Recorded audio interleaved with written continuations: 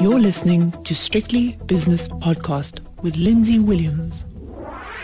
The JSE has opened its doors for another day, so it's time for the opening. And this morning I'm speaking to Nick Kunze from Sanlam Private Wealth, and I have to ask you, before the less important matter of the markets and some interesting moves overnight, I have to talk to you about the more important thing. How's baby Max? Yeah, he's good. Good. Thanks, Lindsay. Morning. Yeah. Well, I don't know. I haven't seen him yet. I haven't seen Mom yet either. I get a half an hour slot this afternoon at 3 p.m. Well done. I had to wait till my COVID results came back negative, which they did, and then you get into the ICU this afternoon. So I'll give feedback later, but otherwise all good. Yeah. Excellent. So the first time that you see your new son in his incubator will be at 3 o'clock today for half an hour. Is that correct? That's correct. And I can't see Mom until she gets discharged. There's complete lockdown in the hospitals in Joburg. So I won't even get to see Mom until she's discharged, probably Friday or Saturday. So it's a bit of a crazy world we're in at the moment. Yes, it is. But can you tell me one thing? Are you impressed with the way that the hospital has handled itself and the staff They've been unbelievable. Really? Unbelievable. Yeah, it's just, for me, it was almost a realization that what's happening with this pandemic, it just brought it far closer to home, that it is quite scary out there. They're running out of hospital beds in Johannesburg. By all intents and purposes, we're even lucky to get a bed. But the hospital and the staff were fantastic, and their main concern is the health and well-being of the people under their roof. So, yes. Yeah, I mean, you're not getting in there to infect anyone, or you come near the place unless you've had results, tests, covered up, all the rest of it. So, it needs to be done what needs to be done. But for me, it certainly brought it far closer to home than not just what you see on the TV screens. Well done, South Africa, I say. Okay, let's have a look at the markets now, if we can, because last night we had a little bit of a sell-off on the S&P 500, US markets, etc. But again, this morning, the Far East going in the opposite direction. I'm not a conspiracy theorist, but it looks as though there's some kind of state funding for certain markets in the Far East. It's almost as though the government is saying, right, let's bolster this thing now and get it bought up. Or it's, as you've often said, the mom and pop trade. People just opening retail accounts and punting it up. I think it's a bit of both. Yesterday, the Chinese markets have certainly, I think, led, as much as we've been focused on the NASDAQ as investors, I think the Chinese markets have led this market. They've almost set the tone every morning. You've had a strong Chinese overflow, runs into the trading day like we see into the US markets every day. Put things in perspective, the Chinese markets they're up about, I think, 7 or 8% just last week alone. And then, of course, you had a headline out yesterday from the Chinese Political Bureau coming out and saying that they basically see a strong equity market as imperative to the recovery of a strong China. There you go. That was a green light for investors to pile in. And in fact, what you typically happen is the Chinese markets, Hong Kong, they're a bit more civilized when it comes to trading. They normally break for a bit of a lunch, and then you have a morning session and the afternoon session.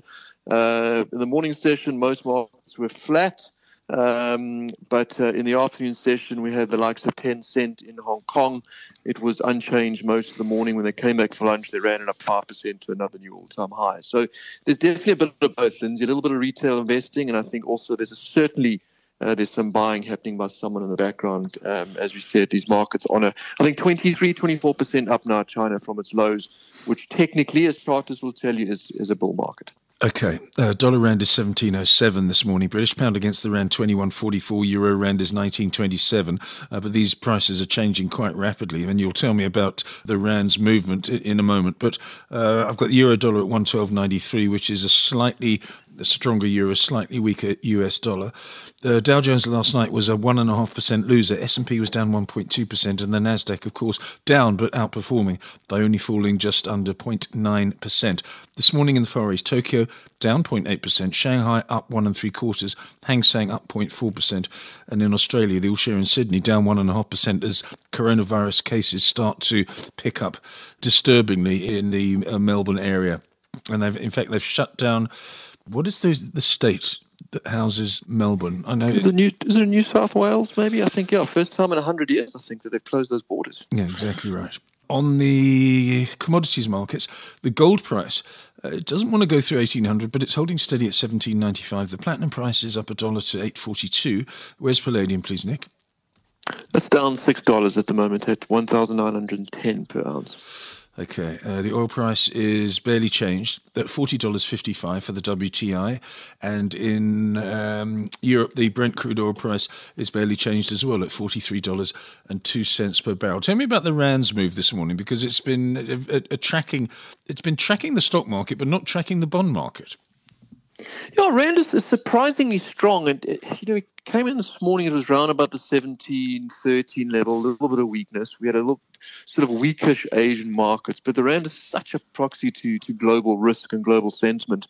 Bit of a weak feeling. Sold off to 17.20 against the dollar about an hour or two ago, and then literally in the last, I would say, 30 minutes, it's gone from 17.20 to 17.05 at one point. Yes. That's almost a full percentage move on really much nothing. Yeah. But obviously tying in, you can almost correlate it with what the S&Ps have done, because the S&Ps were slightly weaker on the futures and they went skyrocketed positive. They've bounced about almost 25 points from their low an hour or two ago. So what was panning out to be a weakish US Open looks like another strong session planned ahead. So the bottom buyers are alive and well currently. And as I said, there's very little news flow this morning. No, exactly. I'm trying to get my stock exchange news service up. Where is it now? Press that button, Lindsay. There's nothing out there. I've got 1, 2, 3, 4, 5, 6, 7, 8 stock exchange news service announcements between 8 o'clock and 9:08 this morning, and nothing.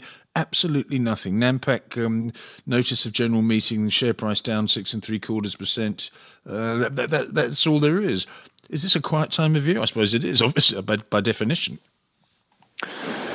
Yeah, it generally is. I mean, don't forget, those who are not actively in the markets, this is the European summer. Even though we have been in a bit of a lockdown, we've lost track of it. Europe is effectively opening up to a certain extent. There are people still trickling down to the south of France and to the Med. So Europe is in its official summertime. And July generally is quiet. And certainly the July, the fourth weekend, which we've just come through, that normally starts the Northern Hemisphere summer holes. So I expect it to be quiet. And in fact, I'm looking at my diary for the day ahead, doing my little homework this morning. Wednesday, there is nothing. I have nothing internationally either or locally on the diary today. We'll wait for jobless numbers tomorrow. So it's going to be a quiet session. And let's say, given some of the moves in these risk assets, it looks like a steady start. I must comment on Tencent's price though, Lindsay. Please do. Obviously, we get the indication. Obviously, that drives the price of Naspers and Prosus at home here. Tencent up 5.33% today. It closed at 543 Hong Kong dollars. That is a new all-time high. Which explains why the likes of Naspers and Prosus doing what they're doing this morning when we delve down into the stocks. But Tencent really the driver this morning, the talking point.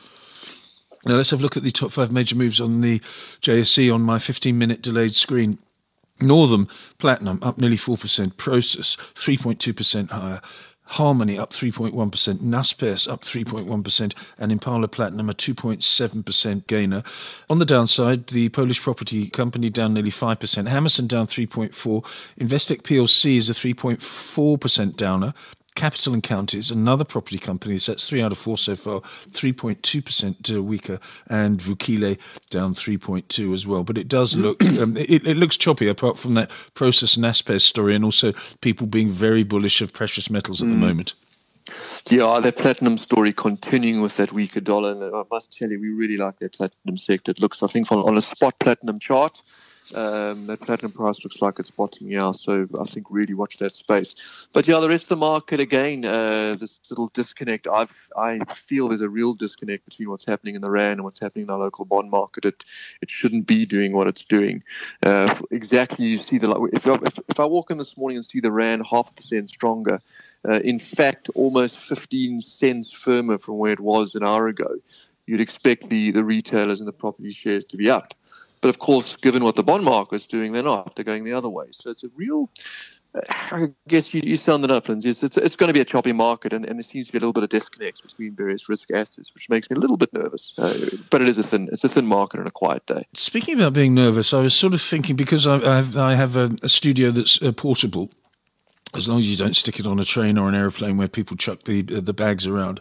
I'm just thinking I've been sort of contemplating hiring a car and biffing off down to, I don't know, the west coast of France or something like that, or even to the northwest coast of Spain, to San Sebastian in the Basque Country or something. And I suddenly think to myself, if I get there and they lock it down, then what do I do? I don't. I really. There's nothing you can do. I've got an American friend who's stuck in Croatia at the moment. Can't move. Got there before the lockdown and is now essentially stranded. It's an untenable situation. And if you take my case, and maybe I just have to stay at home for summer, it means that people are not getting the few euros that I have to spend. And again, it impacts the economy. So I'm a little bit nervous. I don't want to go down there and then the border closed like it has done in Catalonia, 210,000 people in Catalonia in Spain, under lockdown again. I don't want that to happen to me. So I'm very, very reticent. My habits, like everyone else's, are changing. No, that's exactly right. And I don't know if this is quite the second wave that people are talking about, maybe just a continuation of the first. But there's certainly sort of, I guess, some concerning around. I mean, there seems to be, more and more sort of key centers and more importantly, infections in global centers that seems to be sort of reversing initial opening up and now starting to lock down. So once again, I mean, we're in this reactive market that is going to trade off the back of important news headlines that we see for the time being anyway. Yes, indeed. Okay, give us the indices after 48 minutes of trading, please, Nick. Okay, so after 48 minutes in trading on this Wednesday morning, it is going to be a quiet session, but it's a good start. We're up 0.76% at 55,665. The top 40 up 0.88%. Up 450 odd points. I must tell you, I'd love to know what the numbers are. It's probably close to 400 of those points are just Naspers in process. But anyway, we look down individual indices. It's a bit mixed, no real trend I can spot other than maybe the Platts. Financials, we have that up 0.2%, industrials up 0.51%. Technology shares having a good day, as I said. Process and Naspers up 3.12% on that index. And on the downside, healthcare are unchanged. Telecommunications, also a bit of a lag, up 0.33%. And energy shares, the likes of Sasol, that index, down 0.41%. And the S&P is now up 11 points, or 1/3% at 31.47. Just give me that VIX index, because I did initiate that on the Tuesday trade last night. Where's the VIX gone? It was 27.5. I went long at 27.5. Where is it now? You went long at 27.30 if you want to really be picky. Okay. But that was a nice trade with a bit of risk off last night. That is up 2%. There you go. 2% moves, which is 28.83 was the last price traded. Very good indeed. Well done, Lindsay Williams. So what have I got? I've got my short Facebook, which is doing badly. Well, it came in a little bit last night. There was a little bit of risk off in the last couple of hours. And the NASDAQ, I mean, we had a couple of guys that were shorting... we were brave. We were shorting Amazon at sort of 320, 3,020. They're about good luck with that one. Exactly. It closed exactly at 3,000.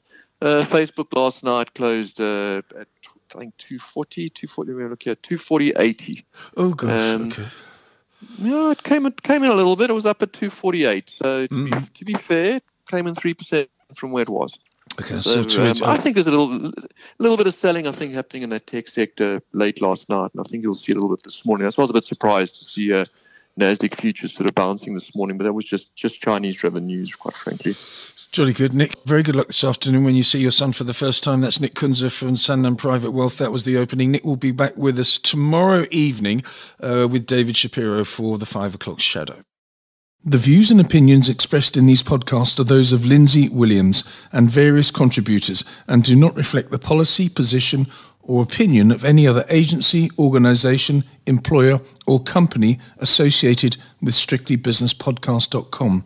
Assumptions made on the analyses are not reflective of the position of any other entity other than the speaker or the author. And since we are critically thinking human beings, these views are always subject to change, revision and rethinking at any time. Please do not hold us to them in perpetuity.